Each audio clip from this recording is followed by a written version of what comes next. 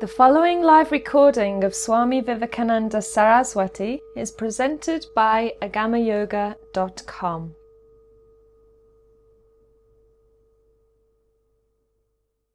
Namaste and good evening to all of you. Having moved the day for our Satsang this week because of the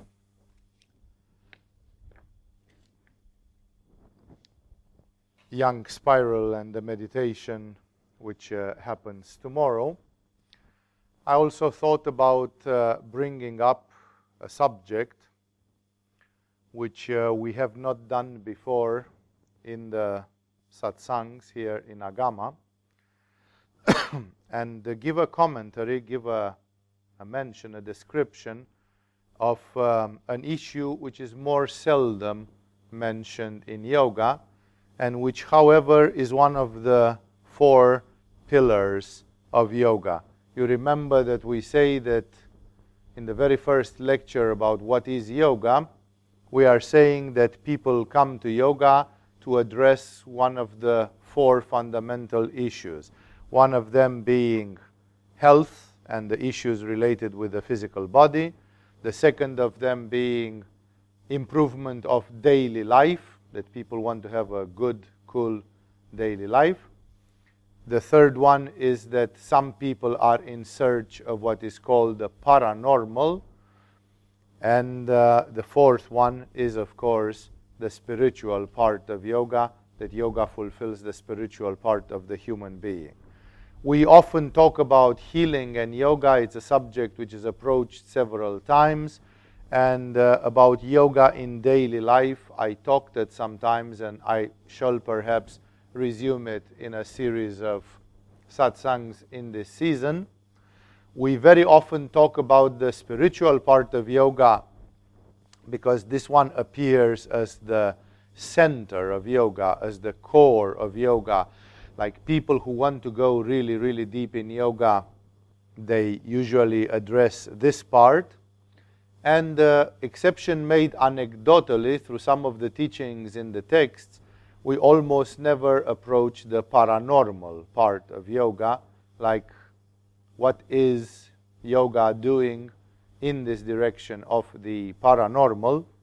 And yet many people, when they have their first interest, their approach to yoga, when they are excited by yoga, they usually start from this dimension.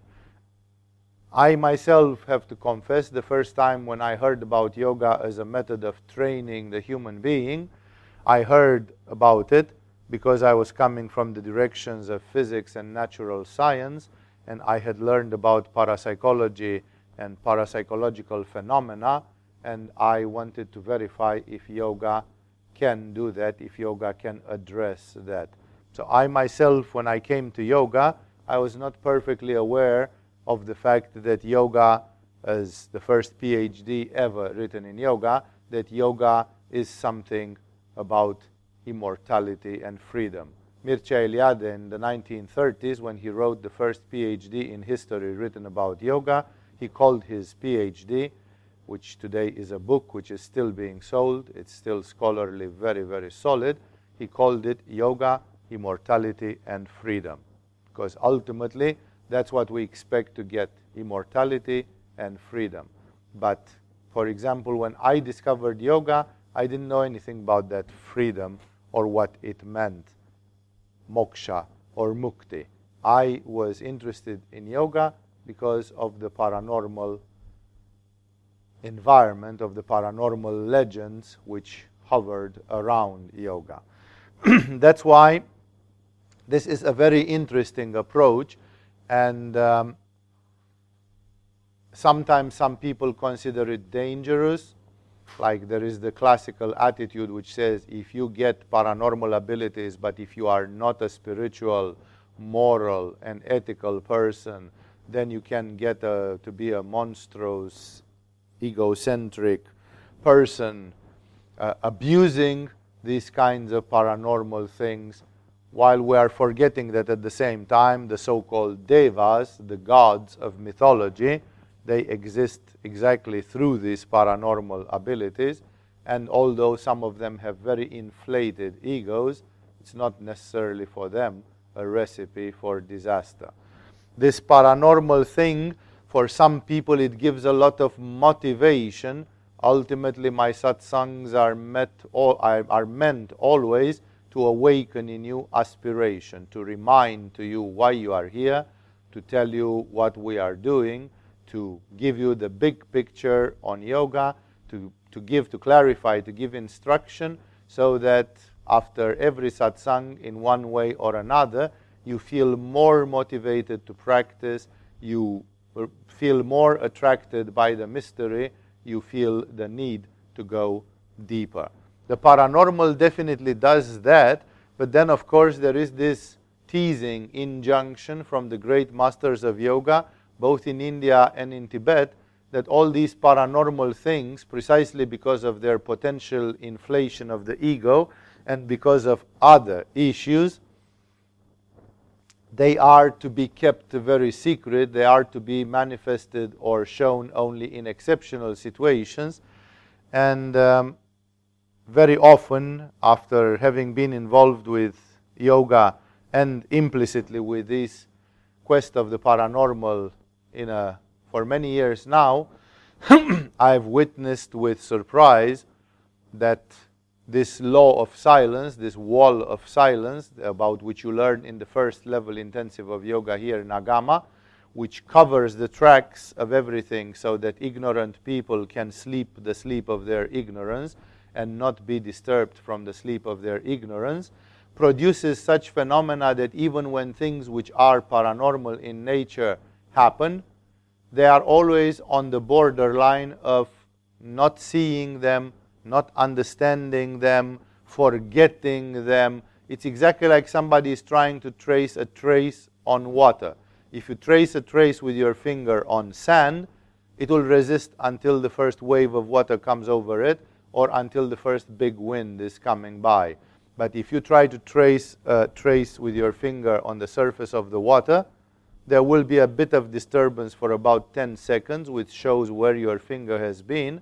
And after 10 minutes, nobody can see where your finger has been on the surface of the water, which means the water is like producing scar tissue. It's moving and covering any dent into it, and then eventually you don't see anything. After a short time, it's all gone. The same thing is happening very often with the paranormal. It is an observation which I heard from some people, and I wouldn't have wanted it to be true, and eventually nowadays I see, I can confirm that it is actually true, because even when sometimes strange phenomena are happening, it's like 2 hours later, 80% of the people have forgotten about it, or they doubt if they saw right, or if they were not hypnotized, or some other absurd questions. There's nothing wrong with hypnosis. It doesn't take away the reality of things. That's just a prejudice that some people are having.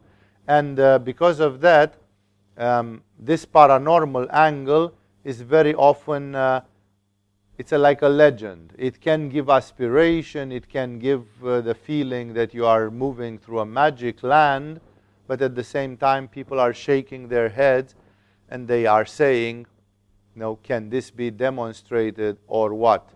I am reading again, I'm browsing again these days through an ancient, not so ancient, but like something which I read many, many years ago, a book which was written in the 70s about parapsychology.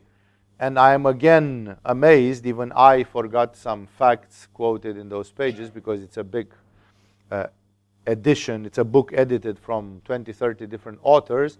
And I'm always surprised about how many things have been done in the 1970s already, demonstrated scientifically at university level with full-on scientific demonstration, and then the whole thing is like forgotten and the whole thing is hushed down. Like parapsychology itself is a science which could open to human beings a lot of aspiration. Like until now, the modern science and medicine included still cultivates an incredible doubt about the existence of energy. in the world of science today, more than 51% of the scientists simply believe that prana or chi is the figment of some crazy people's imagination and simply does not exist, because they say they haven't found any way of demonstrating it scientifically. When you read parapsychology, you start laughing, because it's been demonstrated so many times and in so many ways, and there are so many approaches to it, and so many of these phenomena are working incredibly, that basically you are asking yourself, like, what is the whole story about? How can people be so blind when we are not talking about the fact that some hippies are stating crazy facts and the scientists are a bunch of sober people who are saying, no, that's not the way to show it. We are talking about scientists versus scientists. We are talking about things which have been evidenced to an incredible extent, like the researches of Wilhelm Reich or William Saxton Burr, and so many, the list could continue. It's enormous. They are so amazing, and they have been done, some of them in the 1930s, 40s, 50s, like we're talking about many, many years ago, almost 100 years ago, and still they are being denied. Here we have this wall of silence, which makes that if some of these things would become collective ownership, like mobile telephones or internet, if some of them would become as widespread as that, then humanity would have to live in another way, on another level. Like many, many errors which are done, such as about the treatment of diseases and others, they would not exist if we would admit the research of Wilhelm Reich and Burr and Ravitz and so many, the list is Hieronymus, Thomas Gallen Hieronymus, and 100 like them, really, one on top of the other, one on top of the other. So what I'm trying to say here is, with the paranormal, we are entering, even through yoga, in a domain where people shake their heads, and it's like, it's almost too good to be true. It is too fascinating to be true. And then people say, who saw this? And if I show you research in parapsychology, you will see that many of these things, especially the regular size ones, they have been seen. They have been experienced several times. And yet, at the same time, they remain on the fringe of the human knowledge. And this tendency of the wall of silence to cover the tracks of everything, to protect the tamas guna, to protect the inertia, the obscurity, the ignorance of everybody, is a formidable force, and that's why this subject is always shrouded in mystery. I have here a little material. I'm not going to read it to the letter. I have, because I just simply didn't want, I systematized at some point this subject, and I don't want to speak freely, forgetting thus some little or important aspect here and there. And thus I'm going to give you an account, first of all, of this so-called Siddhis. The Sanskrit word is Siddhis. The Siddhis, as mentioned in yoga, the paranormal abilities of the mind. First, from the very beginning, I said that there are two kinds of such capabilities of the mind. And the first category are the powers or perfections. The word siddhi in Sanskrit means perfection. So when you have the siddhi of sight, like clairvoyance, voyance, it's from French, to see, and clairvoyance is to see clearly, to see what other people can't see. This is called a siddhi of sight, which means it's a perfection of sight. Normal people can see with their two eyes, and they can see 5 kilometers away, and clairvoyance makes you see much, much further, deeper, better, wider, and qualitatively different. So therefore, it's called like the perfection of the sight organ. That's why they are called in Sanskrit siddhis. It's like taking the 5 sense organs and everything to a level of perfection, which the normal citizen does not understand. It's exactly like you would, instead of having a telescope, an optic telescope, and looking at the stars, you would have the same telescope scoping the stars in infrared light, in ultraviolet light, in X-rays, in gamma rays, and see a whole spectrum of things, and some of the things which cannot be seen visibly, such as the radiation from the black holes in the universe, can be seen very well when you look at it in X-rays or in gamma rays. Black holes are visible in a certain spectrum. And thus what I'm trying to say is exactly the same thing with the sense organs and the human perceptions. They can be widened, and then they become a sort of perfect sense. This has been called in Sanskrit Siddhi, to bring certain parts of the human perception to perfection. And the first category, always the yogis start with the upper part, which is the most scary one, the biggest one, so much bigger than nature, which are the powers or perfection that refer to an actual spiritual realization, being known as under the name of powers of the essential intrinsical form, the Svarupa Siddhis. Some people call them Maha Siddhis, like large Siddhis, real big Siddhis. And these are actually genuine stages in the trip, or on the trip of the individual being towards the supreme reintegration. These Maha Siddhis are associated by great yogis like Ramakrishna and others with the arousing of the third eye. It's very pertinent, I thought, that I'm speaking about this, since tomorrow some of you will study the third eye retreat and techniques thereof. And the third eye is somehow on the fringe between matter and spirit. Lower than the third eye, we have the 5 chakras which define the 5 elements and therefore the material universe. And higher than the third eye, we have Sahasrara, the crown chakra, which defines the world of spirit. In between them, we have Ajna chakra, which is mind. 1 foot in the world and 1 foot connected to the higher spirit. That's why mind, which is the highest force in manifestation, it gives at the highest level some perfections which are bigger than nature. If you develop, let's say, something in Manipura chakra, which is related to the sense of sight, and the Manipura chakra developed to a certain level, that it can give clear sight, perfect sight. This is being a clumsy English translation of the already settled terminology of clairvoyance. Very few people realize that most of the forms of clairvoyance, where people see auras and colors and the likes of it, they actually come from Manipura chakra. It's not necessarily something very high in the chakras when somebody has such a capability. But of course, it's a Manipura chakra polished like a diamond. It's polished to perfection and beyond a certain level. So it's definitely not an average Manipura chakra. And that's why I'm saying clairvoyance may often be related to Manipura chakra. Ajna chakra comes with things much bigger than the clairvoyance itself.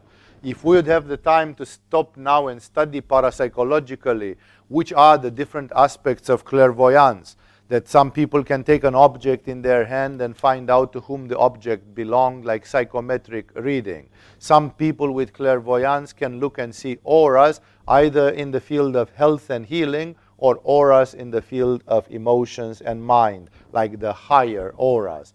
Clairvoyance means that some people can exert remote viewing and see at a distance different things. Some people with clairvoyance found missing persons, dead or alive. Some forms of clairvoyance represent seeing things from the past or the future, such as seeing people's aspects in previous lives or making prophecies and predictions about the future. And there are other aspects of clairvoyance even besides this. So clairvoyance itself is a very complex science. It's a very complex dimension of it. And still we say, okay, it's related to Manipura. But the Mahasiddhis from Ajna Chakra, they are much, much bigger than this. And sometimes you wonder who invented those things, like how developed, if this is a sort of a Walt Disney story, what kind of imagination should the persons who came up with this should have had? Like, who is thinking about these things when they are traveling with a train from one city to another, and they are just putting the chin on their fist, and they are looking through the window, and their mind goes taka taka taka taka into some revelry. If this is the result of some dream, of some wishful thinking, try to find out how often did you in your life have a wishful thinking which came even close to this. And you are going to find out that even that is not the case. Like, even dreaming about these things is very, very far out. And then if we take the possibility that these are actually things discovered and not imagined but revealed, then automatically you will have a scope to the fact where this goes. These Mahasiddhis are a sort of a borderline between material and spiritual thing. And in India, some yogis working extensively on Ajna Chakra, they started having manifestations of such things, of such capabilities, even if they were not looking for anything hip, they were not looking for anything exciting in any way, and still they had some insights or some phenomena from this kind. That's why I said here that these are stages in the trip of the individual towards the divine. Like sometimes yogis who didn't have an interest in Siddhis as a subject, in the paranormal, they still stumbled over it because this sort of Siddhis, they are at the borderline with the spirit. They have a spiritual version. I'm going to see that there are 8 in number, and these 8 Mahasiddhis, they even have a spiritualized version, like a hyper-spiritualized version, where you go more towards Sahasrara, more towards the crown chakra, and the idea being that some people who would not be interested in bending spoons or in levitation or in cultivating invisibility or some other bizarre assertions or capabilities, even those people, sometimes they would stumble over some of these things in a spiritual way. Let's never forget that the true goal of yoga is to become identical to Shiva. The true goal of yoga is to become the master of the universe, because you are all sharing the Atman or the divine self, the supreme consciousness, and this supreme consciousness exists in you as well as in Shiva identically. There is no difference in between the quality of your Atman and the Paramatman or the Atman of the universe, the Atman of God, if you prefer.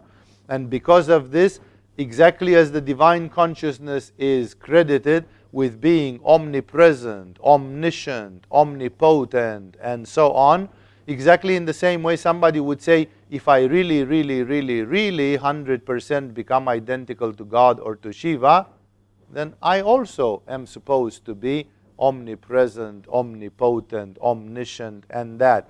The question is that I might have realized that to an extent of 30% or 10%, and still I am exceptional compared to the average inhabitant of the planet Earth.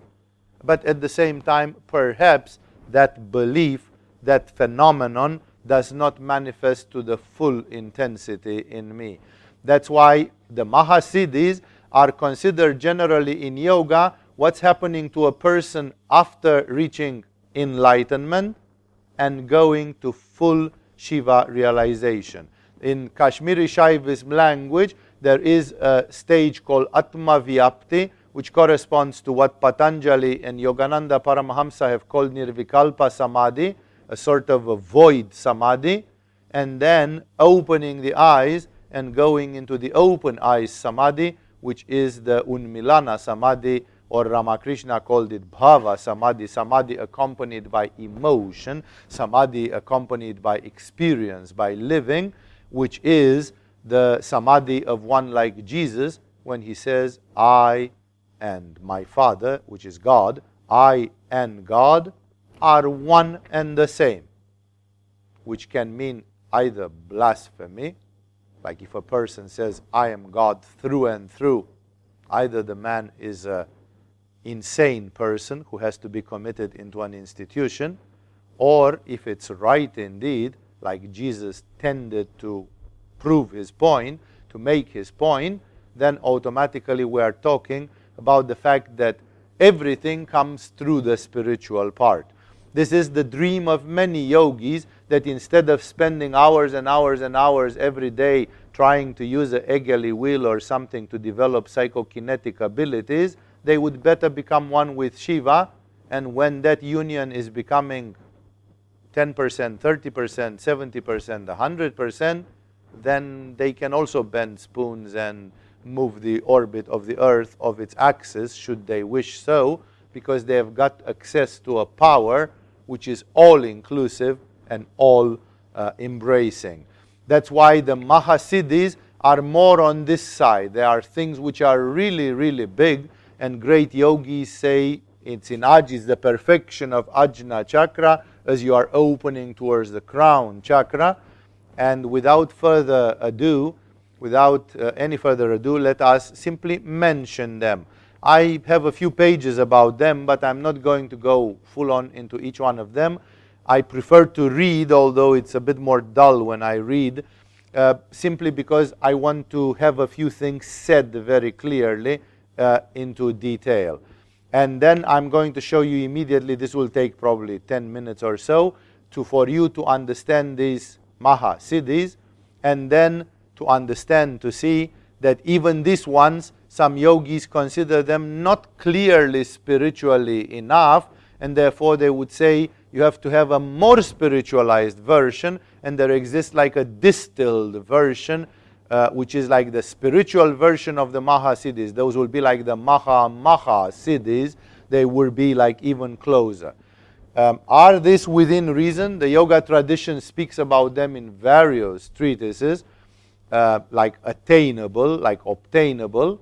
Of course, as you know already, these things are for those who spend, decades in doing yoga day in and day out. These are not like when you obtain these things, you are not a mortal.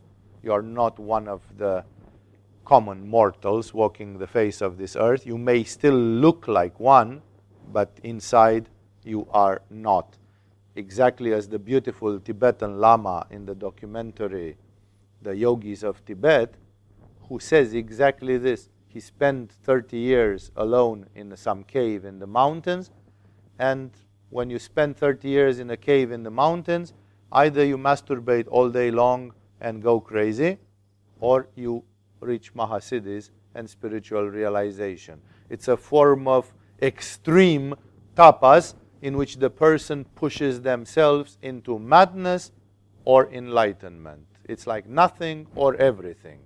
And of course, it's not done as simple as that. The people who do it, they have gurus who advise them step by step until they become independent on this path. It's a pretty extreme path. What I'm trying to say here, this old man that you can see in this documentary, he says it very beautifully. He says, because nobody ever interviewed him, because he never acceded to that. Finally, somebody managed to get in some way to interview him. And he's very dismissive and very tough. And he says, you guys, you are looking at me and looking at me as a human being, because your camera tells you that I have a DNA of a human being and I'm one of you. But he says, from where I sit, I don't see it like this. Like, I don't feel myself I'm a human being, and that's been for many, many years now. Like, it's long time since I don't perceive myself as one of the people on the earth. Because of some karmic needs and because of a mission which I have, I continue to inhabit in this body and keep it alive, and I still have a few years to live in this body on the surface of the earth. But this old man, he was at this level. At this level, people surpass that normality. Ramakrishna Paramahamsa told to his disciple Swami Vivekananda, the great Swami Vivekananda of India, he told him, look, in my experiments with yoga, which meant a crazy lifetime devoted to yoga, he said, in my experiments devoted to yoga, I have discovered, among others, the 8 Mahasiddhis. I stumbled over the 8 Mahasiddhis. It's like would you like to have them? Like he even claimed that he could pass them on to somebody. It's a thing which is mentioned in many yogic traditions. So therefore, this Mahasiddhis, it's not something which I have picked up from an obscure text or something. They are through and through in the yoga tradition. From the north of India in Kashmir to the south of India in Tamil Nadu and Shaiva Siddhanta, in all the traditions of yoga of India, these Mahasiddhis are mentioned perennially, which means they are more than just somebody's invention. They have been adopted and confirmed by many, many lineages of yoga. The first typically mentioned, and sometimes great yogis don't bother to mention the others, they say the powers like anima, etc., because they just quote the first of them. The first call of them is called anima, and this anima means to become at will in the plane of consciousness. That means not physically, you won't see it physically, only in your consciousness. So you close your eyes, and in your consciousness you become at will as small as an atom. It's a sort of zooming the consciousness to a level which is infinitesimal at the level of elementary particles. The Sanskrit word anima actually proceeds from the word, from the root anu, which means atom. So it means to become atomic. The atom represents in the age-old Vedic tradition the limit of divisibility of the space. Like they consider that that's the smallest one can get. According to Hatha Yoga, the laws of space as we know them are no longer valid within the atom. And funnily enough, the same thing has been said by quantum mechanics. That space, time, and many other laws, they don't manifest the same when you go at the level of the universe, where you have the theory of relativity taking over, or when you go at the level of the atomic particles, where you have quantum mechanics taking over, and both of them are different from the Newtonian universe in which we live. So it is known, it's confirmed now in science, that this extreme altering of the space takes us to a totally different reality. The capacity of anima therefore allows to the adept, thanks to an unusual mental concentration, to become at the level of the consciousness as small as he wishes.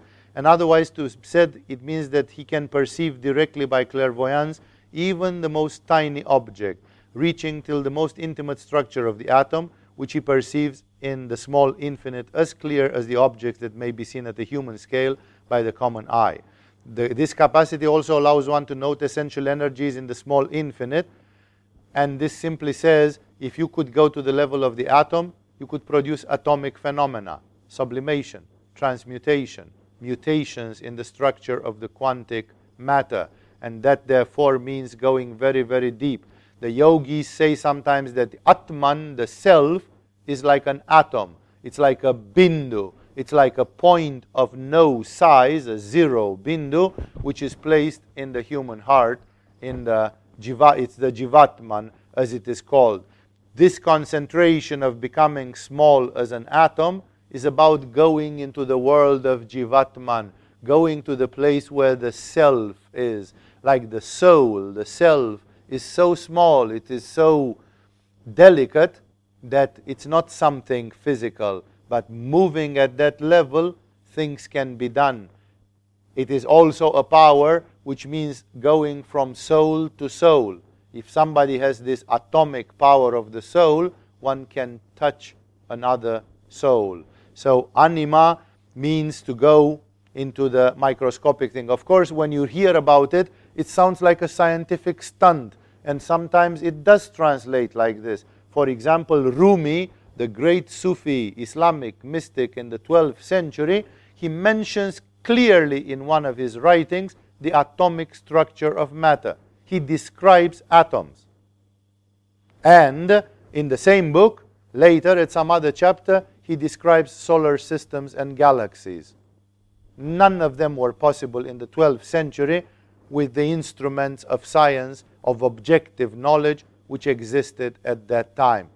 Which is obvious, which makes it obvious that either Rumi heard this story and then he is just a storyteller, or more precisely, more probably, he is a very advanced spiritual being and actually in his meditation, zooming down to the soul, which is so important for the Sufi mystic, then he also has perceived things about the structure of the universe, including the structure of the matter.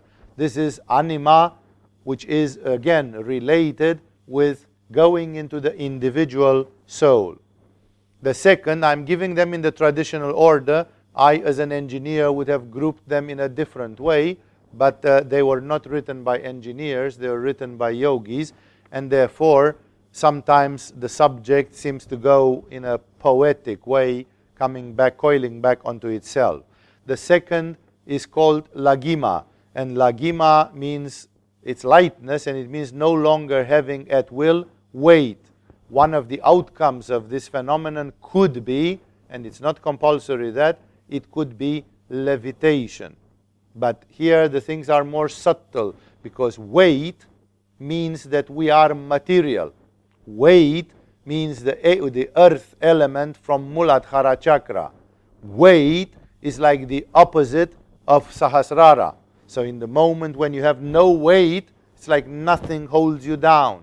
Many of you are working on the sublimation of energy, and you sublime the energy today, and tomorrow your energy is back in your Muladhara and Svadhisthana, and you again have to do your headstand or Uddiyana Bandha or Nauli Kriya or whatever you do, because it's like a Sisyphus, like a work. You are pushing a boulder up a slope, and by the morning it rolls back to the bottom of the hill, and then you have to take it again up every day of your life till you pass away. This is lagima. Like if you would have lagima, the boulder will not roll back anymore. It's like you have a light in spirit. It's the opposite of heaviness, of hanging heavily. So there is a metaphor to it. This thing with the levitation is a very material and external consequence of it, because the yogis, they have said that levitation in itself, it's like today we are levitating with airplanes or something, like, and it's practical, and we go from here to there. It's not really the point of it that somebody should be able to lift in the air for 1 meter. That in itself, it's a bit of a very limited and idiotic little accomplishment, which in itself doesn't lead too far, and it doesn't mean too much. So lagima, according to the Markandeya Purana, means to have an extreme speed of vibration. Low chakras are slow. The higher you go, it's like the energy vibrates 10 times faster, 10 times faster, 10 times faster, and 10 times faster. Every chakra is like a new octave of energy, where it goes higher, higher, higher, so that at the level of Ajna chakra, at the level of Sahasrara, the energy has a very fast frequency. The energy is very alive. To be in high spirits as being heavy, depressed, and in low spirits. The disease of modern times, one of the diseases of modern times, is depression. But depression is nothing else than heaviness.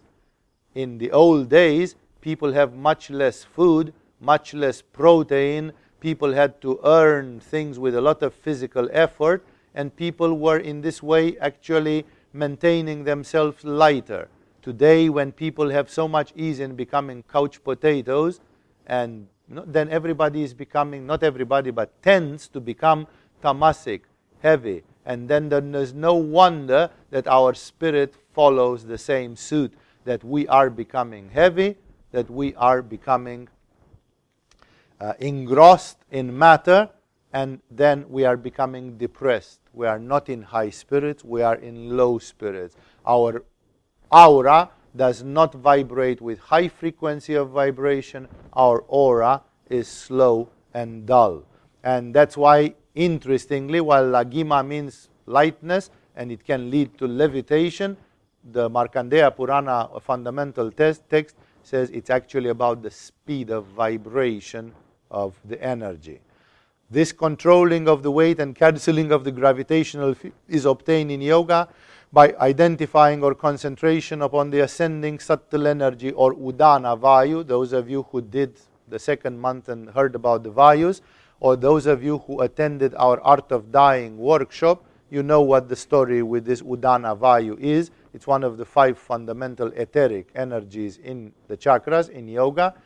And by enhancing in every constitutive part of the body of a centrifugal tendency opposed to the normal one. Remember, the earth is spinning. The earth is like a spinning wheel of some sort. If you would spin the earth 10 times faster or 100 times faster, everybody on the surface of the earth would go like phew, because it's exactly like you'd spin a wheel which is wet, and the drops of water would splash out because of what is called in physics the centrifugal force. But we who live on the face of the earth, we are not centrifugal, we are centripetal. Every time when you jump from 2 meters, you don't go up in the stratosphere and out in the universe, you fall down on the earth. So at the level where we are, our body resonates more with the centripetal forces than with the centrifugal forces. And that's why I said here that in yoga, one has to meditate on this force which takes you away from the earth, not towards the earth, which is grounding you and keeping you down. The grounding is exactly the opposite of this lagima. Certain yogic texts assure that this may be reached very easily, much easier than the telepathic capacities, for example. The funny thing is that sometimes people have levitation or anti-gravitational phenomena even earlier than the 8 Mahasiddhis. There is an experiment which you should do from time to time, because it's exactly one of these wall of silence things. It has been known, it has been noticed, there are parapsychological measurements about it, and yet nobody, everybody says, yeah, what does this demonstrate? It's the classical experiment where you take a person of about 80 kilos, like heavy, average towards heavy type of person, and you put that person on a chair, and then 4 people stack their hands on top of the head of that person, like a 4 people from 4 corners. They place their hands just like this over the head of the sitting person, and the only thing is that the 2 hands of the same person should not touch. Like there should be a sandwich of other hands between your own hands. So you stack the hands and you place them right on top of the head, and some people say you can gently relax the arms, like press. But some people say even if you make a muscular effort and keep your hands up, like you don't really press at all, it still works because it's nothing to do with the pressure. And this is kept for approximately 1 minute. It works even in 30 seconds. I've tried this experiment several times.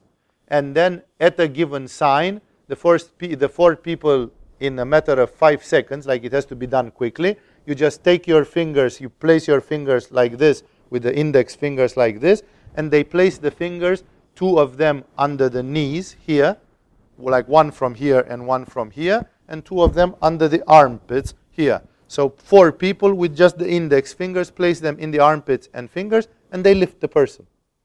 And you will be amazed of what's happening when you do this experiment. If we would have a workshop now to do a little bit of fun with an experiment, you would do that experiment, and it's impossible not to notice that the person to whom this is done, for about 20-30 seconds, that person becomes much, much lighter. Actually, the experiment is done that in the beginning you try to do it. So the 4 people try to put their fingers like this and to lift. And if it's a person of 80 kilos, it means every person who has to lift approximately 20 kilos on their fingers, which is pretty much impossible. Like your fingers can't take 20 kilos, and if you put 20 kilos, you'll definitely feel it. And they don't succeed. And then they put the palms like this for 1 minute, then they come back again, and the second time is like the person is 3 times lighter than that.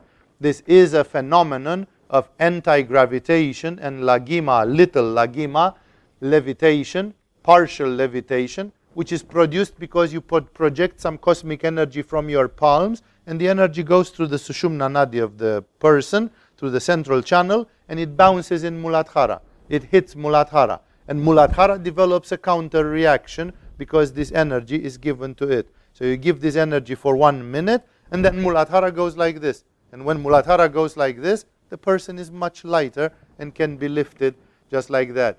That's why I wrote here that in yoga it is written that people develop such manifestations even earlier. This is, the yogis mention it as lagima in the meaning of being light in spirit, like soaring high and having an extreme vibration of the spirit. But when you take it to the lower applications of it, it has been demonstrated very often that it happens in normal conditions. I remember when I was teaching a class of pranayama some 20 years ago, that there was a girl who simply hopped in the air like a frog, like this, because during pranayama she hit a phenomenon of levitation. So she hopped about 1 meter in the air, cross-legged being, then she fell down on the ground and she fainted, and she took about 30 seconds before she recovered. Like she had a push of levitation in the front of the whole class.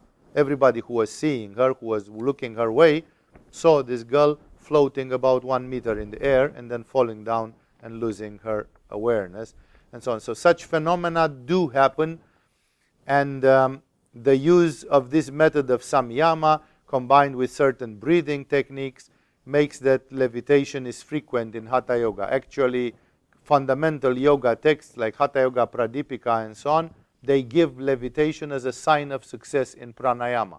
They say if you have become the king of pranayama, any one of you wants to claim that your pranayama has reached perfection, that's verified in yoga by levitation. It results in automatic levitation. So that's why I'm saying the road is long, the path is long, and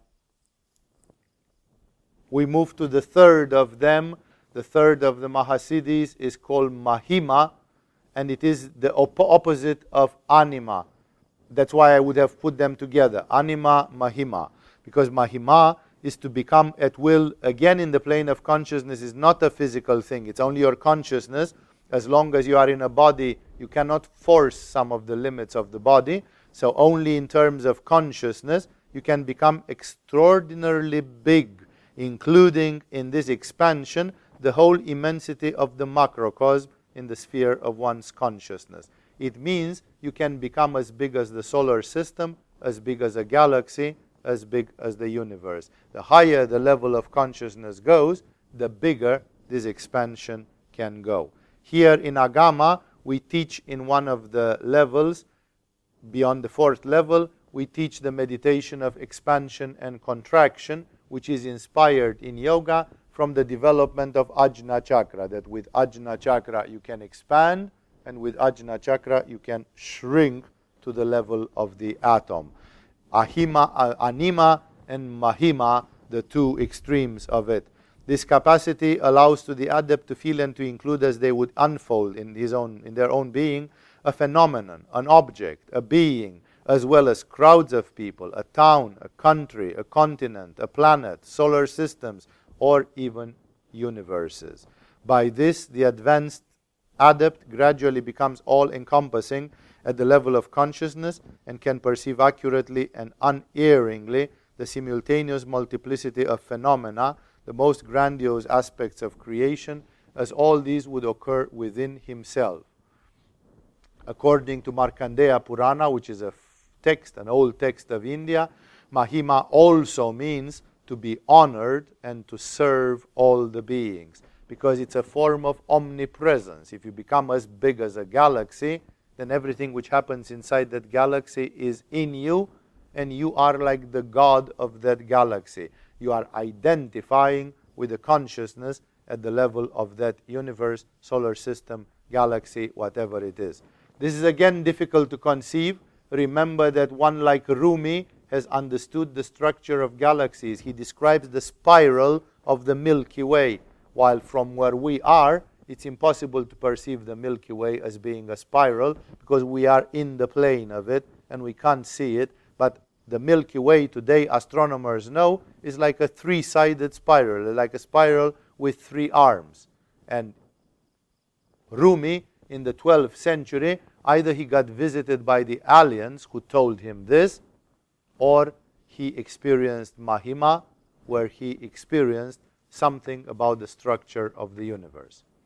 The fourth is again the opposite of the second, and that's why they come like 1, 3, 2, and 4. They are just opposites, and it's called garima, to be able to be at will very heavy. This capacity is the opposite of lagima. It allows to the advanced adept to make the body or any other object as heavy as a mountain and impossible to move or lift. Yet, certain yoga treatises omit garima because it's like a repeat. If we have lagima, then garima is a sort of the opposite of it, and it's an extension. It's not very original, not very creative, and they replace it by another one called kama vasayita, which means complete satisfaction, an unusual power obtained through yoga, which allows at will to the advanced adept to feel always and in all the ways perfectly satisfied. It's like eternal happiness. It's like you will never be dissatisfied, let's put it the other way around, which for many people would be the very definition of eternal joy and of happiness. This garima does not seem to have any application there. However, I've read many stories of it. For example, it is known that when the Nazis occupied different countries of Europe, when they were leaving, when they started getting defeated, they started gathering everything which was precious, culturally, artistically, and so on, such as paintings, pieces of art, and everything. And when the same thing happened in the country where I was born, in Romania, they were trying to pick up from there the relics of a famous saint. There is a saint woman, if I even forgot exactly her name, I think Philomena or Philotea or something, which exists. It's a body. It's an undecomposed, incorruptible body, like the body of the 2 Buddhist monks in Koh Samui that have died, and their body did not rot. It just became mummified in a climate where if you have a little cut, it festers and it infects in a matter of hours.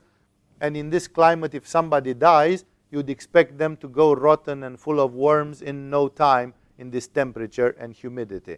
But even in this, some Buddhist meditators from the other island, when they died, they were so full of this incorruptibility, of this energy of purity, that even the worms and the bacteria did not come to their body, and the body simply dried up, and today it exists as mummy in a village culture of Thailand, of all places.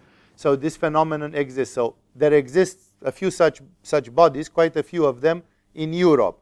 Very few of you know. You don't learn these things in school, because school has become an atheistic instrument today.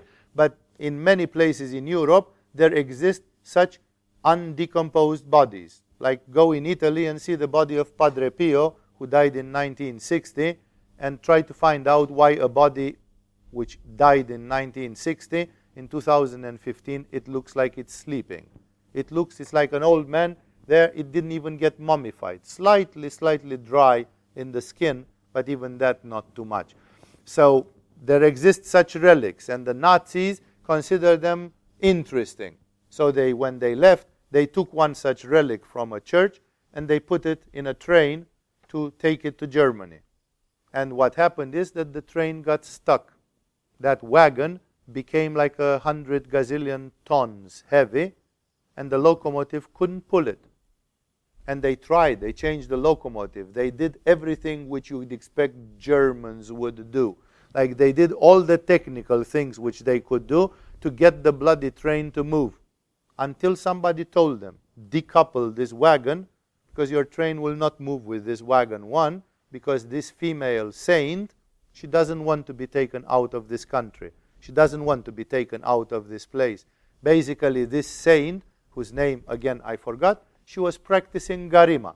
She simply manifested garima, the power of heaviness, which is mentioned in the yogic text. It's not the only time when this has happened. This is one story out of many that I could tell you that exist in various environments where this power of garima, although it sounds redundant here, it has been known.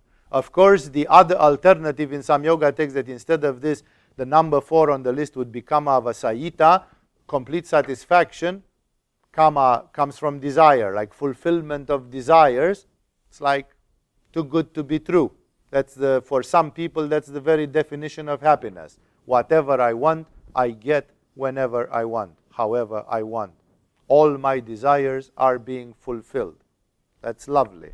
That means to be in the position of God, like whatever you will is happening.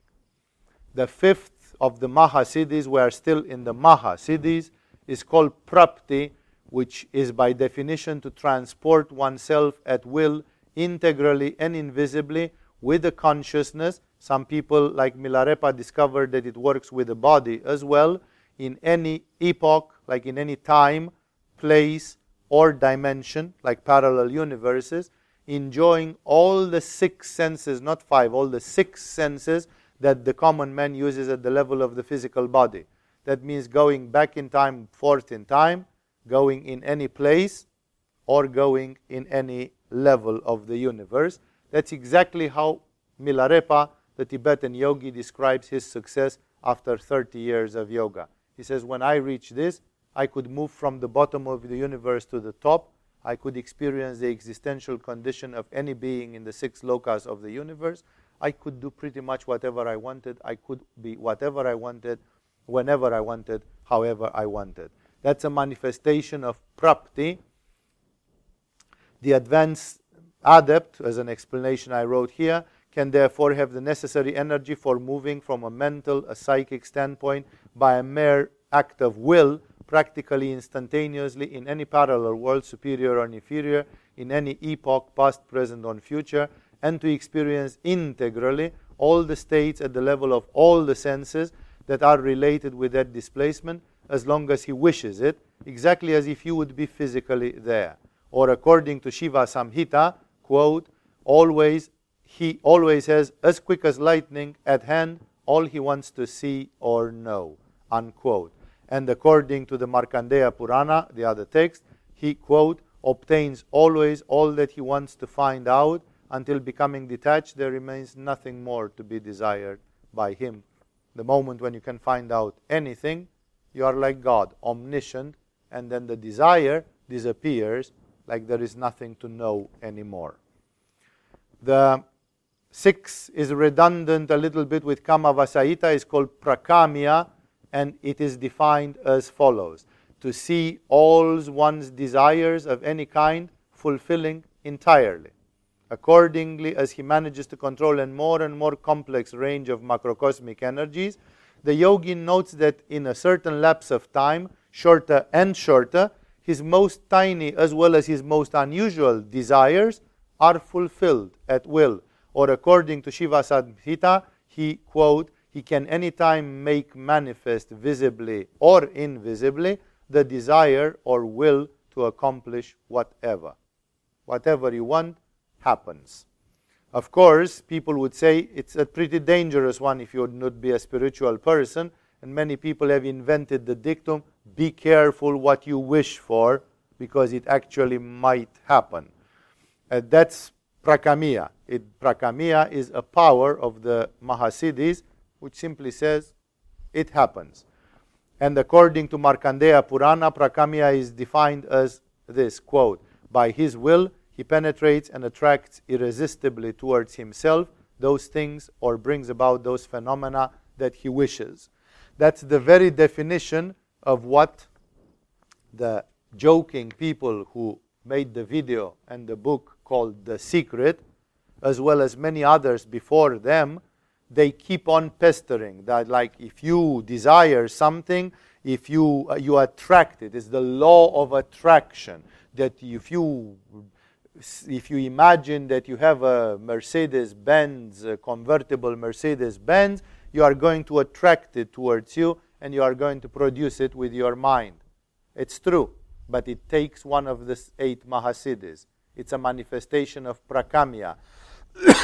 Therefore, this happens to 10 people in 100 years, and they write books about like The Secret or the power of the subconscious mind, and they say, you can do it also. They forget to tell you, you can do it also if you have an Ajna chakra as big as mine. That's the little, not little at all, detail which is not said in this sentence. Prakamya exists, but it is a Mahasiddhi, and it depends on the proportional arousing of Ajna chakra. So only those that have a solar, balanced, powerful, controlled Ajna chakra can exert things like that one in Prakamya. Seventh of the Mahasiddhis is called Vashitva, from Isha, Vasa, Ishitva, from full mastery. Mastery in an unusual way, hypnotico-telepathic, of all the creatures and of all the elements. By this capacity, the advanced adept may make to act as he himself wishes any of the beings of the three worlds, establishing an ineffable communication with that being, indifferently if she belongs to the past, present, or future, according to Shiva Samhita. Shiva Samhita says that if you have this power, you can focus and determine Julius Caesar to act differently, which makes it completely incomprehensible, because the normal person thinks that the history is something hammered and nailed and you can't change it and so on. It's not true. The whole continuum of space and time is a continually modifiable thing which contains all the alternatives and all the variables possible, and we are just living a timeline according to our awareness, just one possibility out of an infinity, and therefore every alternative of this universe is possible, and Ajna Chakra can change it. I'm telling you these things because it gives you, I know that they look like very big, but this gives you this surreal feeling of where yoga is going.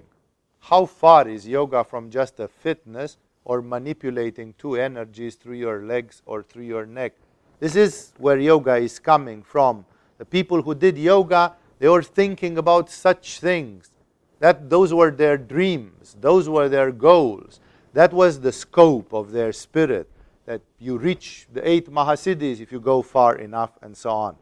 He also rules entirely over the wind, rain and the other elements, and according to Markandeya Purana, he, quote, controls all what he wants by the power of his will, unquote. This is like a power of an irresistible will, by which, like, you can ask, is it moral to take a human being and make them do what you want? Generally not, because if it would be, God would control everybody totally. And while we can very well surrender and say, may God give me whatever is there, nevertheless, the divine consciousness gives to every human being a certain a certain rope, a certain freedom, so that people manifest a certain kind of free will and they make choices. People are coming to crossroads and they make choices where to go, or at least they think that they do. To their consciousness it appears like they are choices. And therefore this Vashitva, if Vashitva would be exerted all the time by God, then there would be no person who would ever do anything wrong, because everybody would do 100% what God wants. But we know in spirituality that great spiritual authorities spoke about spiritual errors and people doing wrong things, which means God, although omnipresent, omniscient and omnipotent, does not exert Vashitva 24/7 on everybody. And that's why, of course, the yogis who want to be like God, they don't think this Vashitva is a power which exists. You can play with it 3 times just to see if it works, but it doesn't mean that then every day you are going to play with it and do things with it, because if it would have been necessary, the divine consciousness would have done that already. So it's something which is, these things are bigger than reality, as I told you. Finally, the number 8 in this fascinating list is Ishitva, or the sublime and amazing reign. Isha, Ishvara means lordship, so Ishitva. The adept may conduct and decide according to his own will the things and all the phenomena, enjoying an extraordinary glory. He has complete powers upon creation, preservation, destruction, or death of all beings and things, on all beings that he wants to help, and of all things. He may also make appear by materialization, maintain, live, and disappear new beings and new objects, even if these ones do not exist now, since they would have normally belonged to the past or to the future. And according to Markandeya Purana, reaching this power, he, quote, appears magnificent and fascinating like a god, unquote. So these are glorious powers, supreme powers, which address, like you can say that if somebody on this earth had the 8 Mahasiddhis, must have been Jesus, for example. He could do whatever he wanted. He demonstrated that his power was, at least in the field of that geographical area, it was unlimited. Like nobody tried to determine Jesus to shift the rotation of the earth around its axis, because people didn't even realize that the earth is something which rotates around an axis. So their mind didn't reach so far, and therefore nobody asked or contemplated this kind of deeds. But people were living in the small Palestinian life of those days, and they were dealing with leprosy, with blindness, with dead people, with possession, with other things. And in what concerned those, Jesus walked like a god around, and whatever it was, he just snapped his fingers, and the 8 Mahasiddhis made things happen. This is the scope of the 8 Mahasiddhis, and they have their spiritual counterparts. Like some yogis being afraid that this sounds so tempting, and it can actually lead to a sort of inflation of the ego, although at that level it's hard to talk about an inflation of the ego. They wanted to show more the spiritual part, like what's happening when these Mahasiddhis from Ajna, they move towards Sahasrara. So quickly, let me go with you, just much quicker, through the sisters. Like each one of these, Anima, Mahima, Lagima, and so on, has a more spiritualized distilled sister. And they are called with the same name, but putting in front of that name either the word Para, which means supremely so, or Maha, meaning greatly so. And instead of Anima, we therefore have Para Anima, the great Anima, the power of the extreme subtle. The senses are more subtle than the body. The mind is more subtle than the senses. The supramental is more subtle than the mind. And above all these, the Supreme Self, Atman, is more subtle even than the supramental. Therefore, the Supreme Self is the absolute limit of subtleness. And Para Anima, the power of the extreme subtle, involves the power of the Supreme Self. This is manifest through an actual and continual state of consciousness, which says, I am Para Anima, the extreme subtle in within me. I'm no longer separated of the extreme subtle, but entirely identified with it. It's a sort of continuous connection with the Anima, with the soul, with the self. Para Lagima, the power of the extreme lightness. Nothing has more light than the Supreme Self. The continual experience that the Supreme Light resides in me is Para Lagima Siddhi, the power of the extreme light. Like it takes everything, and instead of talking about levitation or just lightness of energy, it talks about connecting to the self. Paramahima, the power of extreme immensity, that I am enormous as much as the cosmic consciousness.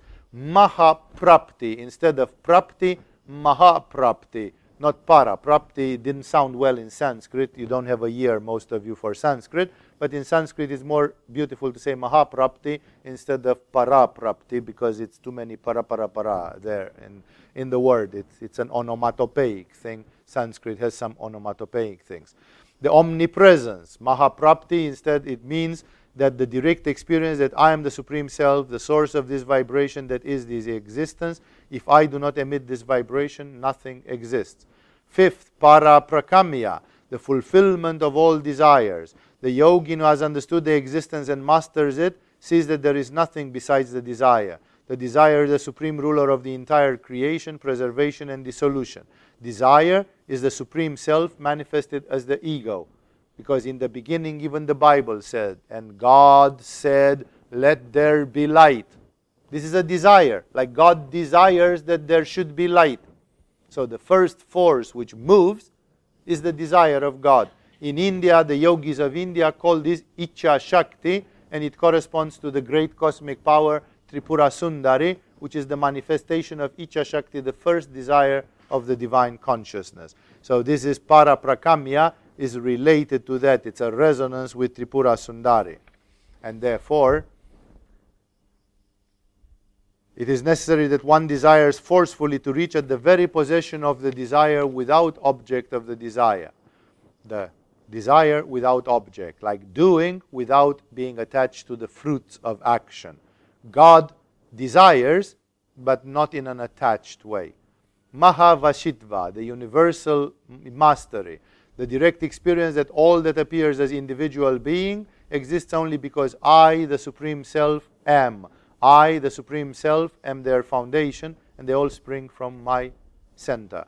Maheshitva, the Maha-ishitva, the absolute rule, all may be perceived to belong to the three planes of existence, the gross, the subtle, the causal, and the absolute rule is the capacity of distinguishing perfectly these three planes from each other.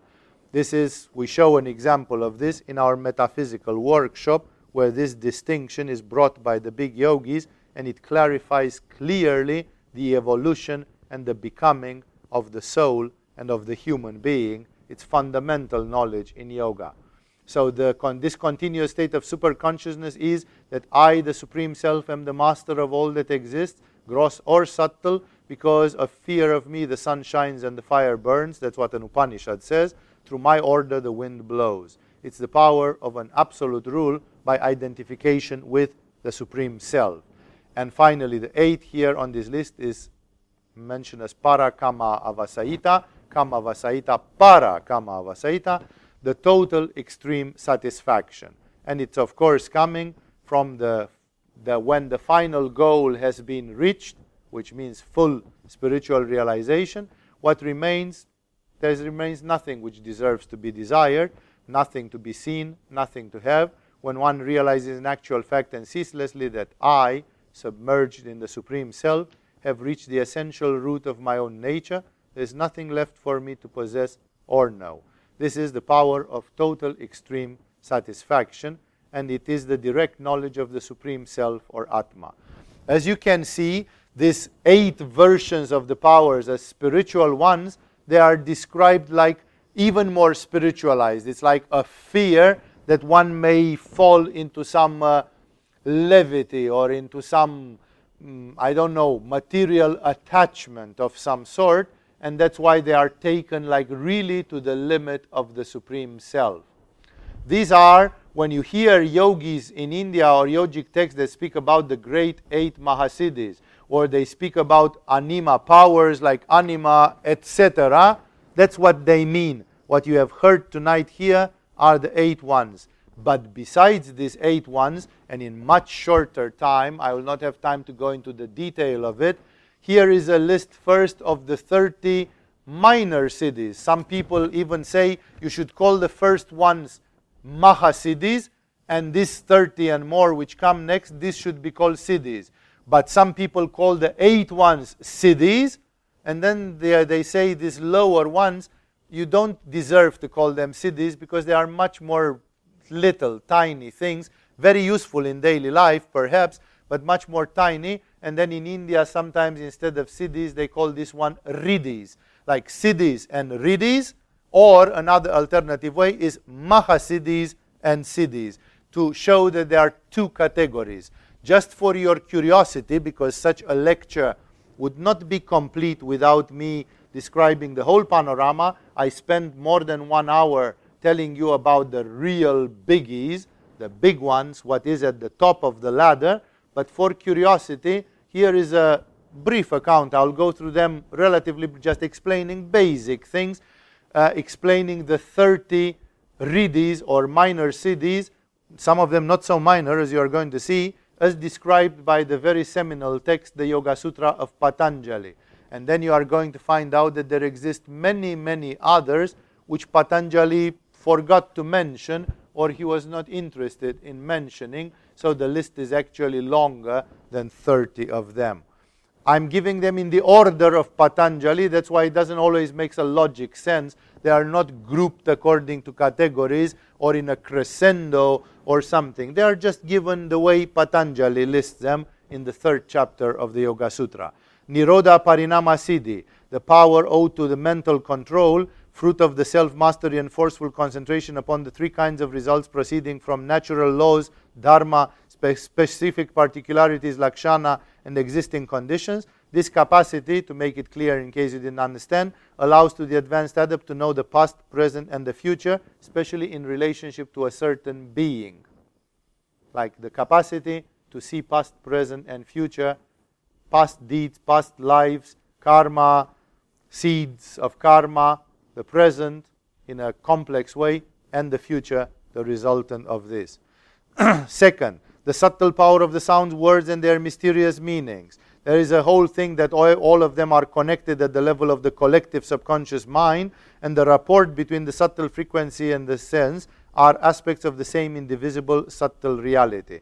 Concentrating forcefully upon each one of them separately, the adept understands telepathically the language of all creatures. There have been known yogis who spoke to the animals, and animals understood them. And actually, sometimes all of you who have been in the presence of animals, you know that sometimes you talk to an animal, it's obvious that the animal doesn't understand your language, and yet the animal gets the message like telepathically. There's a way of understanding beyond the words. There is a power of the sound and word, which is intrinsical, and a power of the meaning, if you want, and that is another mysterious power quoted in the yogic text. The gradual but exact knowledge of previous existences recorded in the abyssal memory of the subconscious mind intend focusing on the samskaras, on the traces left in the subconscious mind of the being. 4. The art of reading staunchly the thoughts, feeling accurately the most intimate inner moods of other human beings, indifferently of the distance, as they would be yourself, oneself, and thus obtaining the faculty of knowledge from this. It's a form of telepathic empathy or identification. 5th, the invisibility. According to Patanjali, this results from a very special concentration called samyama upon the form of one's own body. Can you close your eyes and visualize the form of your body? Like the outline, like somebody would make a sketch, a line art drawing of your body. The outline, like the skin of your body, just the outline. The yogis say that if you visualize the outline of your body and then you move it to the level of samyama, it will appear that sometimes people will pass you as if you are not there. Like subjectively, people don't see you, as if you were invisible. And it's a thing that the radiations from the eyes are screened. It's like you are out of the light in a subjective way. It's very difficult to describe. I've seen people practicing this to certain extents, and it was marvelous to see how suddenly everybody seemed not to perceive them, although they were very important personalities, and suddenly like they were physically there, but 90% of the people were blind as to their presence. Miraculous, mysteriously, incomprehensibly. People think that invisibility is a sort of thing where you clack your fingers and you actually disappear. You don't need to disappear. You just need not to be seen by the others. That's enough. That's what invisibility means for these people. 6. To anticipate the exact knowledge and moment of death, which is obtained by the intense concentration upon the nature of actions that have immediate consequences or karma, and those with late karma. I have known teachers in my life, at least 2 of my teachers predicted exactly and accurately the time of their own death. Like they knew exactly with months and months in advance that they were going to die at that time. Then it just happened as they predicted it. So I've seen it in action as well. 7. The unusual spiritual power called Atma Bala Siddhi, the power of Atman, of total consciousness, which is born from the intense concentration upon the state of friendliness, pleasure, love, compassion, sympathy, and detachment. By focusing on this state, people obtain a sort of a spiritual power. Like Jesus was perceived by all the people around him, who were not enemies because they were demonized in their heads, they all perceived him like a friend. He even called his disciples friend. My friends, like everybody felt extremely close. That's called Atma Bala Siddhi. It's a power of the soul that makes people come very close in a way through this power, like they are you. 8. Getting the physical power, specific feature or characteristic ability of any creature, human, heavenly, or animal, which is born by concentration upon those elements or powers that we want to transfer. I knew when I was in India, I knew a yogi who was practicing this samyama, and he could break elephant chains on his chest, like he could stretch an elephant chain, a chain which is meant to harness an elephant, and which are really thick and strong. And this guy could gather it like this, put it on his chest, and snap it.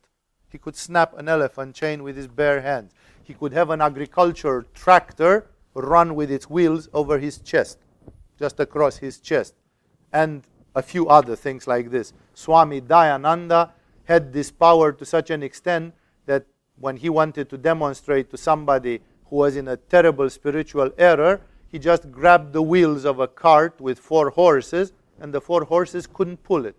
He just held with one hand the wheel, and 4 horses couldn't pull that cart from that place, until the guy realized, he looked back and he saw that Dayananda with one hand was holding the power of 4 horses.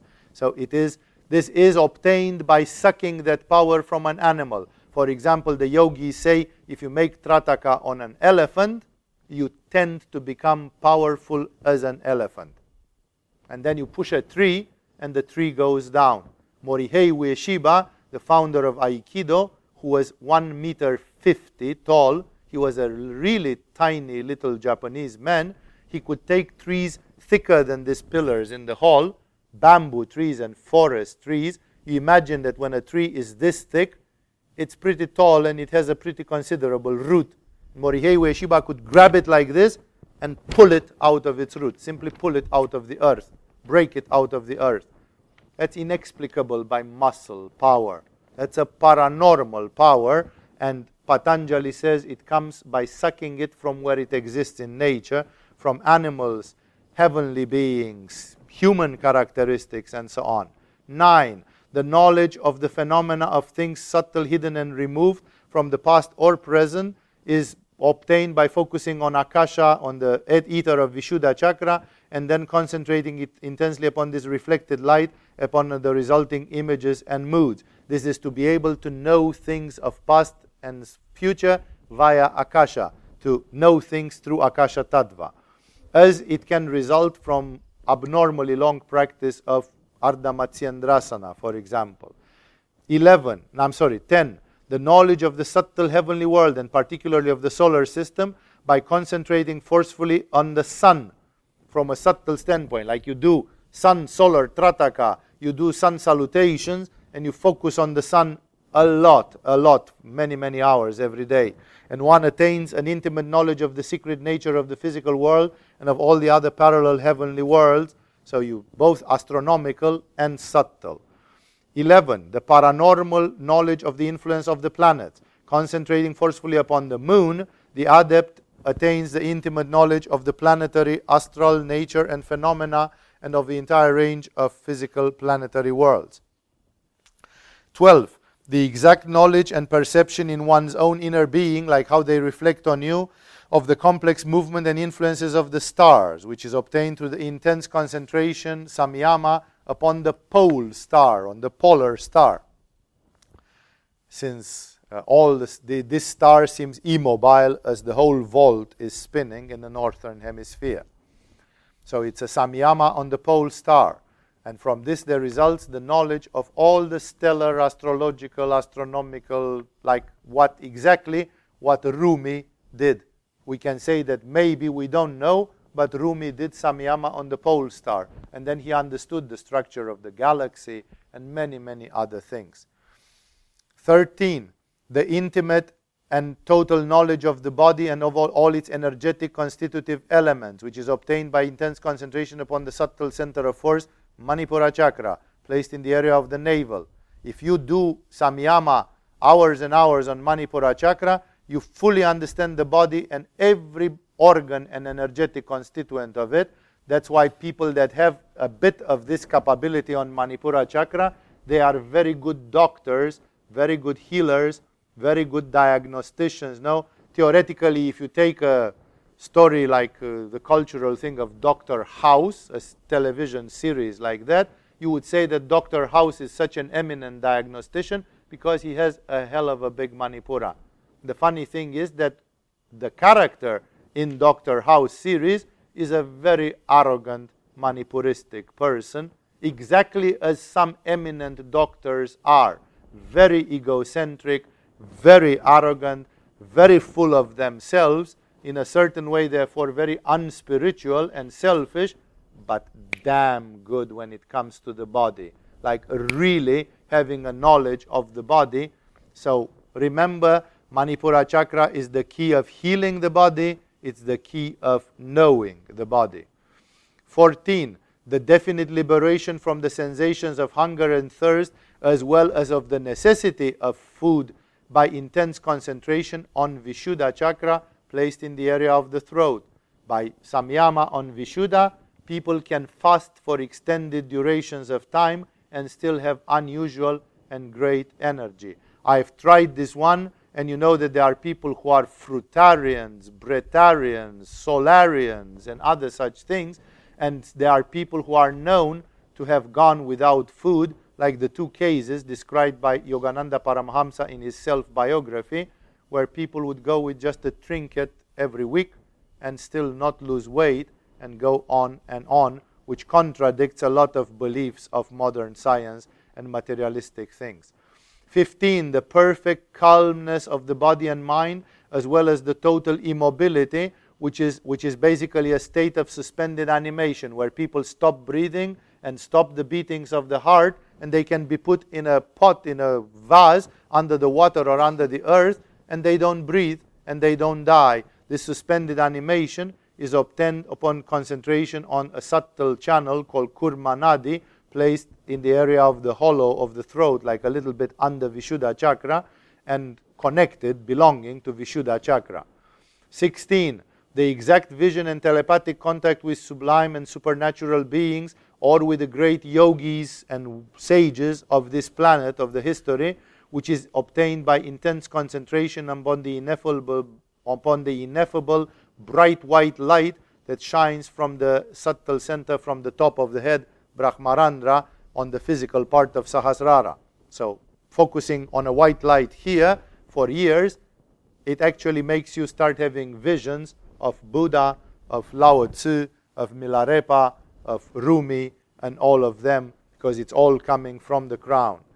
17. The knowledge, even anticipated, of all things that is obtained by the intense concentration upon a secret secondary chakra called Pratibha chakra, a chakra of divination, and which becomes activated in the perfectly calm mind of the advanced adepts.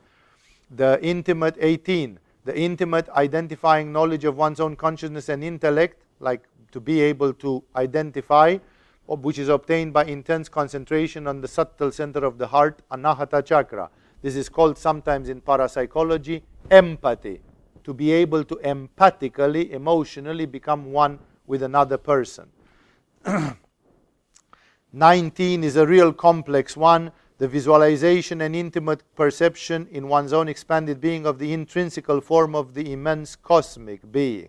And this is about the power of hearing, the power of total touch, the power of sight, the power of taste, the power of smell. And it's starting from the five senses and obtaining the perception of God through the five senses. To see God, to hear God, to feel God, to taste God, and to smell God. 20. The exit in the subtle body out of the physical body. At a simple level, this is called astral projection. This is the intense concentration on the subtle or astral body, which in yoga is called very often Linga Sharira. And this wipes up and elasticizes at the most the illusory conceptions that keep it tied to the gross or physical body. Like the more you do it, the easier is to get out of the body. And then basically thus, the adept may leave at will the physical body like a dress, like a piece of cloth, for traveling extremely fast and invisibly almost anywhere, taking again his physical body after a certain lapse of time, shorter or longer. Sometimes it's even perfectly possible to abandon the physical body when this is worn out or something, and to settle in other worlds or realities. This is what the Tibetan yogis call pova, and it's a much more advanced version of this. 21. Intangibility, As soon as the yogi concentrates forcefully again upon this ascending energy, Udana Vayu, related with Vishuddha chakra, and which produces some phenomena such as coughing and so on, then the human being, then the Patanjali text says that neither the water, fire, mud, thorns or sins, nothing can touch him anymore, and even death itself or deadly angels related with the 4 elements are without power upon such a man. It's like developing a high frequency of vibration which rises one over the problems of the 5 elements. 22. The control of the burning subtle vital energy called samana, which is the vayu of Manipura chakra.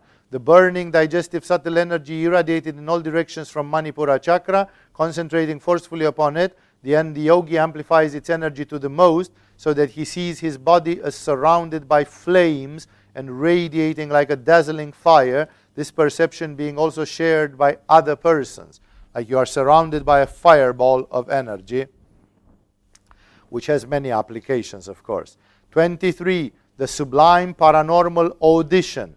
By focusing on the sense of hearing and reaching to Akasha, to the ether, the yogi obtains the sublime audition. He can hear the more subtle sounds, the most secret, the most unsuspected, the most remote, indifferent if they are common or belong to another plane of manifestation, as well as hearing the nadas, the mantric sounds, and other various cosmic energies. Some mystics, for example, in this clear audition, it's called clear audience in parapsychology today, they heard the music of the spheres, like the music of all the planets of the solar system, like in an orchestra, like in a band, and sometimes the music of the angels. In India, they didn't call it music of the angels, they call it the choirs of Gandharvas, the celestial musicians that play divine music. 24, the levitation. Again, the now mentioned as levitation as a smaller siddhi, not as lagima, which is metaphorically big. Concentrating all the way on the ether and identifying with light and tiny objects such as particles of dust or threads of cotton floating in the wind, in the air. Like when you see in a summer day, there are lots of things floating in the air, microscopic little things. Then the yogi identifying with that becomes light as that going in the air. This sutra of Yoga Sutra was used by the people from Maharishi Mahesh Yogi, the Transcendental Meditation, in their TM Siddhi. They took the sutra in Sanskrit, they translated it so they knew what it matters. It contained the words light as cotton, and they simply went and repeated thousands of times by breathing in a holotropic way, light as cotton, light as cotton, light as cotton, light as cotton, until they went into self-hypnotic modes. And when they were like this in self-hypnotic modes, if they would push themselves a little bit, it's like their body would be 4 times lighter, and it would just hop in the air in very strange ways. So they would obtain a form of semi-levitation. Of course, there are stories. There is a beautiful Hollywood movie called The Reluctant Saint, which tells the story of an Italian saint who, because of his prayer, he was levitating so much that the other brothers in the monastery, they had to tie him with chains because he was like a balloon. He was like a kite. He would fly through the church and knock down statues, icons on the walls. He was losing it completely. And the other brothers, eventually they put a chain around his leg, and when he started floating, they kept him down because he was making a mess. So it sounds anecdotal, but it proves like if this is really true, then why are people doubting about the existence of anti-gravitation and levitation? The 25 is the free and total exit of the mind outside the physical and the subtle body. This is called the Mahavideha Siddhi or the Mahavideha Dharana, and it is called today by some people remote viewing, and by the most yogis it is called mental projection.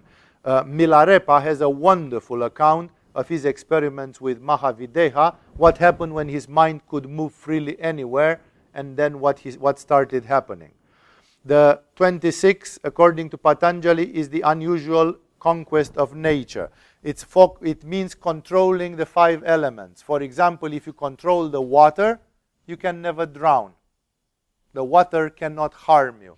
A yogi that controls the water element, and some yogis in India, I've seen a Buddhist nun in Thailand doing this, they demonstrate this thing, that they can put air in their body and do some pranayama, and then they'll go on the Ganges or on some lake, and they float. They float like cork, like they would not drown in such conditions. It's a childish way of but some yogis sit in fire. Like there is the fire yogi, this guy who goes pretty much inside a bonfire, and the temperature goes to incredible levels, and yet his clothes don't catch fire, and he doesn't get burned. He doesn't get first degree burns, second degree burns, nothing. Although he stays at, measured with thermometer, he stays at temperatures which would be unbearable by the skin, by the body, or even by fabric. And somehow he manages to produce a protection that he can partly sit inside the fire without getting burned. This is the typical control over the 5 elements. You control the earth, you would understand earthquakes and things like that. You control the water, you understand floods, drowning, rain, so and so on, and you wouldn't get drowned by water. Understanding fire is not getting burned by fire. Like Francis of Assisi prayed to the fire element, and then he was not burned by fire. Understanding the air element means again levitation, lightness. It means becoming light as air. And Akasha is, of course, with the things of Akasha Tattva, which most of you know. 27, a little bit more, and we reach there. There are 3 of these ones, and then a very, very, very brief list of the others. The definitive victory upon the 5 stages of perception of the senses. So the 5 tattvas have 5 states. Only those of you who do the level 4 in Agama will understand this about the levels and sub-levels. And that simply means to be able to understand the chakras and the energies and the levels of the universe at their various levels of depth. 28. The paranormal knowledge of all things, beings, and phenomena. As soon as the yogi understands the difference between the seen, the seer, and the process of seeing itself, then one understands the process by which we acquire knowledge. Knower, knowledge, and known object. And then a person can reach a form of knowledge, of all knowledge, of understanding things. I have met yogis who could just look at something, read through some text, and they would suddenly spontaneously understand something which was hidden and between the lines there, like seeing through, a little bit like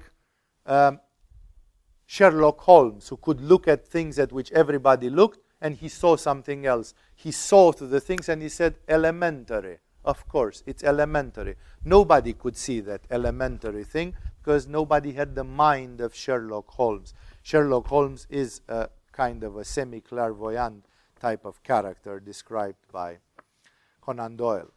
28, the paranormal knowledge of all things, beings, and phenomena. Oh, I said this already, sorry. 29, the paranormal knowledge of time. The time necessary for an atom to move within its own length is the atom time or the instant. Kshana, its ceaseless flow is called sequence or krama, which generates time. Time is like a slideshow, like a very fast slideshow, like a cinematographic movie of frames. And focusing on this knowledge, focusing on this imagery of the time as moment and flow and krama, sequence or succession of elements, the yogis therefore understand the complex and simultaneous nature of the things and phenomena, and thus to know the past, present, and future. And finally, the transcendental power, parasiddhi, which is that through this, with discrimination, the yogi notices that he can destroy any evil energy or influence, thus reaching to liberation or helping others to reach without too many obstacles. That's a power which is used by spiritual teachers when the disciples are confronted with spiritual tests, and at the same time when the disciples honestly and sincerely ask for help and they are humble enough to accept the advice. There are some conditions for this. Just the last paragraph which I wrote here, besides these 8 powers and the 30 following one, there are so many other rupa siddhis, perfections of the form, such as the irresistible magnetic charm called lavayana siddhi, the amazing force of the will power called bala siddhi, like you have a power, you will, and things are happening according to your will. The unshakable firmness or stability, the sanhanana siddhi, which comes like from doing paschimottanasana and grounding very well. yoga anka, by which the body of a person becomes, like Geranda Samhita describes, that the body becomes divine, godly, so it charms God, man, animals, everything, just through the perfection of the form. It is mentioned in history that Buddha had an incredible, charming presence, not because he was beautiful, but there was something in his movements, like he was a dancer.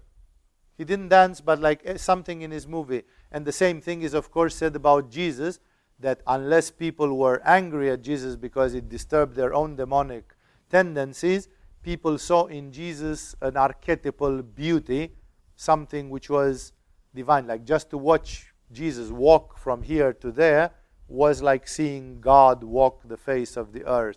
So there was something. Besides this, there are so many siddhis. I never try to really make an exhaustive list of every single siddhi or paranormal thing that I have heard about in my life. Yoga is full of these, but you already had a list of the 8 Mahasiddhis. You had a list of the 30 siddhis quoted by Patanjali, plus a little bit of a list of others and others. Like this doesn't mention, just to take an example of something which parapsychology is very pleased with, psychokinetic abilities, that some people apparently with the tips of their fingers, they can generate an energy and move objects, either very tiny objects like a little fluff or a little feather or something, or sometimes even more consistent objects and heavy, that they are moved without physical touch or influence or something. There was a Russian psychokinetic woman, researched by the Russian parapsychologists some 50 years ago. They could, for example, take an egg and blend it, and she could separate the yolk from the white of the egg by focusing on it. So she could simply separate almost at the level of cells and molecules. He could separate the substance in a liquid just by staring at it. And after she did this, she was wasted. She was completely exhausted, like she was not doing it in a yogic way with the universe. It was a selfish way.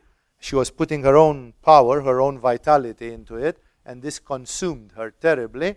But still she could do it. On a small scale, she could do it. The capacity was there.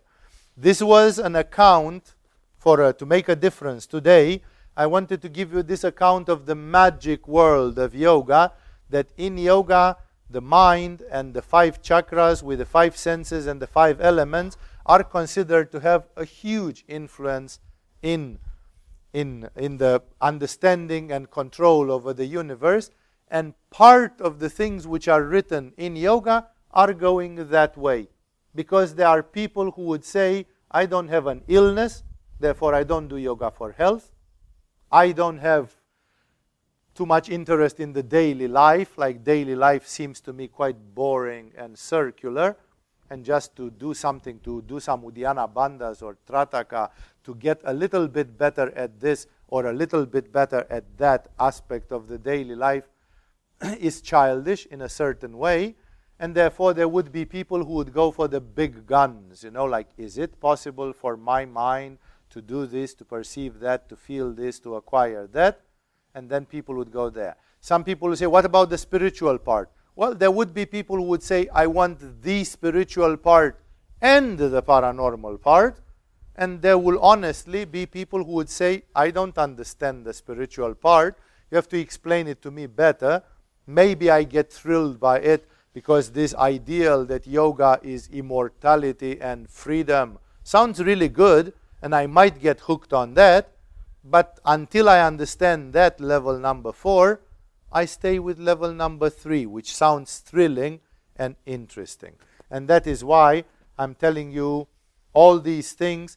And paranormal things manifest when people are firewalking. And there was a guy, an ex-NASA employee, who was doing workshops of bending spoons. So he was actually getting people capable of bending cutlery. At every workshop of this, they had about 1,000 forks and spoons bought specially for this, and people were rubbing them and chanting mantras and doing things, and by the end of it, many of them were torn, spiraled, crazy, and so on. So, like, there are many things, and that's why I'm saying the paranormal exists. It's right there. It's in the daily life. I heard so many other examples, like the ancient metallurgic masters of yore, the people who melted iron, the smiths of yore, they tested the consistency of the molten iron by hand. They dipped their hand in a bucket of water, and immediately they dipped it in red-hot liquid iron. And they didn't get burned. They just churned through it, and they said, it's good, pour it in the form. Like, who would be the maniac who would have the courage to take his wet hand and dip it in 1,500 or more degrees molten red-hot iron and know that I'm not going to get burned? Like, this would generate not a 3rd degree burn. This would generate a 4th degree burn, and it would char your hand to the bone almost instantaneously. And people did this. This was the traditional way of testing molten iron 200 years ago. Now they do it with probes and with things, but in those days they didn't have the technology. So they tested it. The smith could stick his hand in molten iron. This is a paranormal ability acquired by this. I was warned about this when I started studying yoga by one parapsychologist from Romania who said the same capability, housewives acquire it sometimes. He said, look at women who spent 30 years in the kitchen, and you are going to see that they know how to take hot pots from the fire with their bare hands and move them quickly, pum, pum, and they don't get burned. And if you try to do the same thing, you scream and drop it on the floor because it really, really burns. They have a state of mind. They go into a state of mind where they say, go, pum, pum. You just handle a super hot pot, which is boiling at 100 degrees. You don't get burned on your hands. And you do that 15 times per day. Even in a kitchen, a housewife develops sometimes paranormal abilities by just dealing with the elements. The paranormal is so close to what is normal, and that's why there exists this wall of silence which makes people blind. Instead of people opening their mind and seeing, my goodness, what a magic world we are living in, people are like, no, I don't know. No, this is the expression of tamas, that the spirit is heavy, that the spirit is not soaring, and your spirit says, my goodness, this is great. This is something very mysterious. No, let me sleep. This is the tamasic dullness of the spirit, which makes that people have miracles happening in their kitchen, but they don't see it. They can't see it. There are so many phenomena in the biological life, like Louis Kervran demonstrated, that when things are sprouting, when a bean is sprouting, you have paranormal phenomena big time which physics cannot explain. When an egg is hatching, there happen transmutations, nuclear transmutations, which cannot be explained by modern science.